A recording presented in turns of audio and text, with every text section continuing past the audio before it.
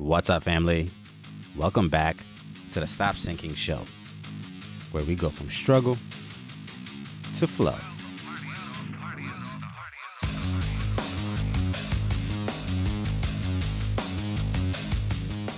Full disclosure, my skin is dry as hell in New York, and the metaphor of itching actually comes from a literal place. But because my brain likes to make weird connections while I'm trying to sleep, I wanted to talk about the itch as a metaphor for impulse control. If you have listened to Hormozi or mentioned me talk about the study that he quotes, he talks about the 3 attributes of a successful person. And I talked about the first 2 on a past episode, 237, about superiority complex. There are 3 things that make a person successful, the study says. Having a superiority complex, feeling superior that you are better than someone else. At the same time, and counterintuitively, having an inferiority complex. This is where you still have the polar opposite voice in you that keeps that superior one in check and keeps you a student and always learning and working hard. The last one is impulse control. And this was out of the scope of that last episode, but I wanted to explore it further here today using the metaphor of the itch. Impulse control, I believe, enables the whole thing. If you can't apply impulse control, delayed gratification, the ability to focus and eliminate distractions and chasing every squirrel and every shiny object, if you can't apply this, then no matter what qualities you may have, you probably will not be able to make any of them work well enough for you. And I'm somebody who definitely has to manage the itch. It's not that I'm impulsive by any means. I like to overthink everything, but something is inside of me that has the itch sometimes to say something that I know I shouldn't say. One of my favorite rap lines go, "Tongue on the devil's pitchfork to see how disaster tastes." See, there are many times that I know I should save my opinion, my feedback, my criticism, or my rebuttal. But there's something inside of me that itches and doesn't allow for that to happen.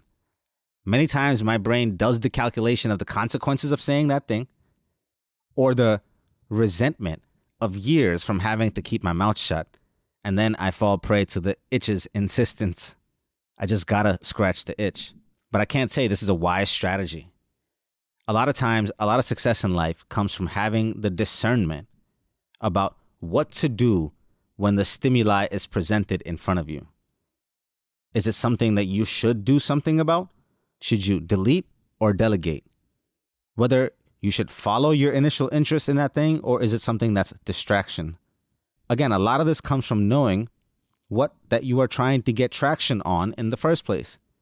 When you have clear goals and you're headed towards something, then it becomes easier to have that discernment whether the thing that you are about to indulge in is actually moving you towards that thing or it's taking you away and off that track. Distraction, the opposite of traction, headed towards your track, your goal. This is an important question to ask yourself when the itch comes. Should you scratch it? Should you let it itch and feel the burn for a bit while you try to ignore it and it'll go away? Or should you look deeper into the ultimate cause of why it keeps itching in the first place? Sometimes the right answer is to scratch it. Maybe the itch is something that is biting you at that exact moment, and the sting is meant to awaken you to pay attention to the itching part. All sensations are messengers, right? So maybe your first step is to investigate, scratch, and then look past that into whether to continue expending energy in that direction, or should you try another strategy after you have assessed the situation. A lot of times, though, it is regulation of our impulses that leads to greater success. Self-mastery in emotional intelligence does not exist without self-regulation, right? It's self-awareness and then self-regulation, people awareness and people regulation. It is not enough to just know something. You have to be able to apply that thing.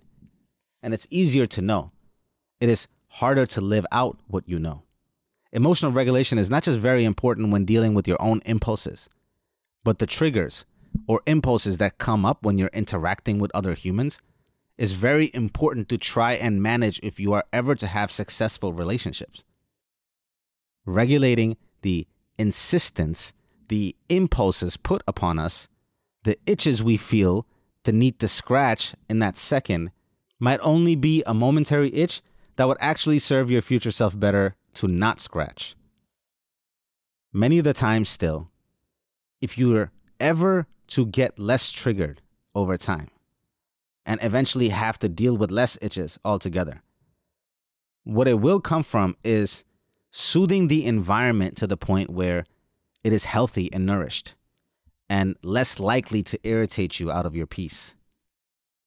So we talked about sometimes the right answer is to scratch it, other times is to regulate it, but many times to not have itches over time requires you to think about what environment is causing for that itch to happen in the first place. It's easier to avoid the cookies if you just don't have the cookies in the house. It would be much harder to regulate, or at least deplete valuable willpower daily if you walked by a box of chocolates multiple times a day.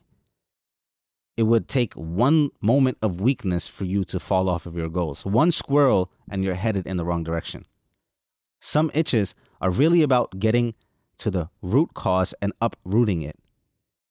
Why do I feel the need to insert my opinion here? Why do I feel the need to retaliate or have a knee-jerk reaction to this? What information can I gather from my emotional triggers that I need to understand and manage? What are they telling me about me? What am I running away from when I'm pulled towards this new shiny object? And what am I expecting it to solve that I'm not getting currently? Maybe I feel bored in the thing that I'm doing, not realizing that eventually the thing that I'm pursuing, the squirrel, the distraction, will also eventually lead to boredom when I get deep enough into it. A lot of our impulses have been honed over time, maybe not carefully or deliberately, but practiced over and over again. And we've learned to cope with many of the things that call out to us with what are now habitual responses.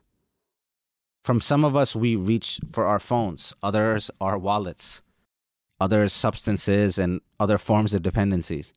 Each one of them are triggered by our hidden impulses, causing us to behave in a patterned manner, and other impulses that keep us from having any predictable patterns at all, ones that make us erratic and haphazard in our approaches. Really impulsive. Impulses, nonetheless. Insistent as ever. All of them holding us back from being and behaving the way that we could through conscious choices. All of them keeping you from all of you. I love you, family. Stay true always. I'll see you on the next show.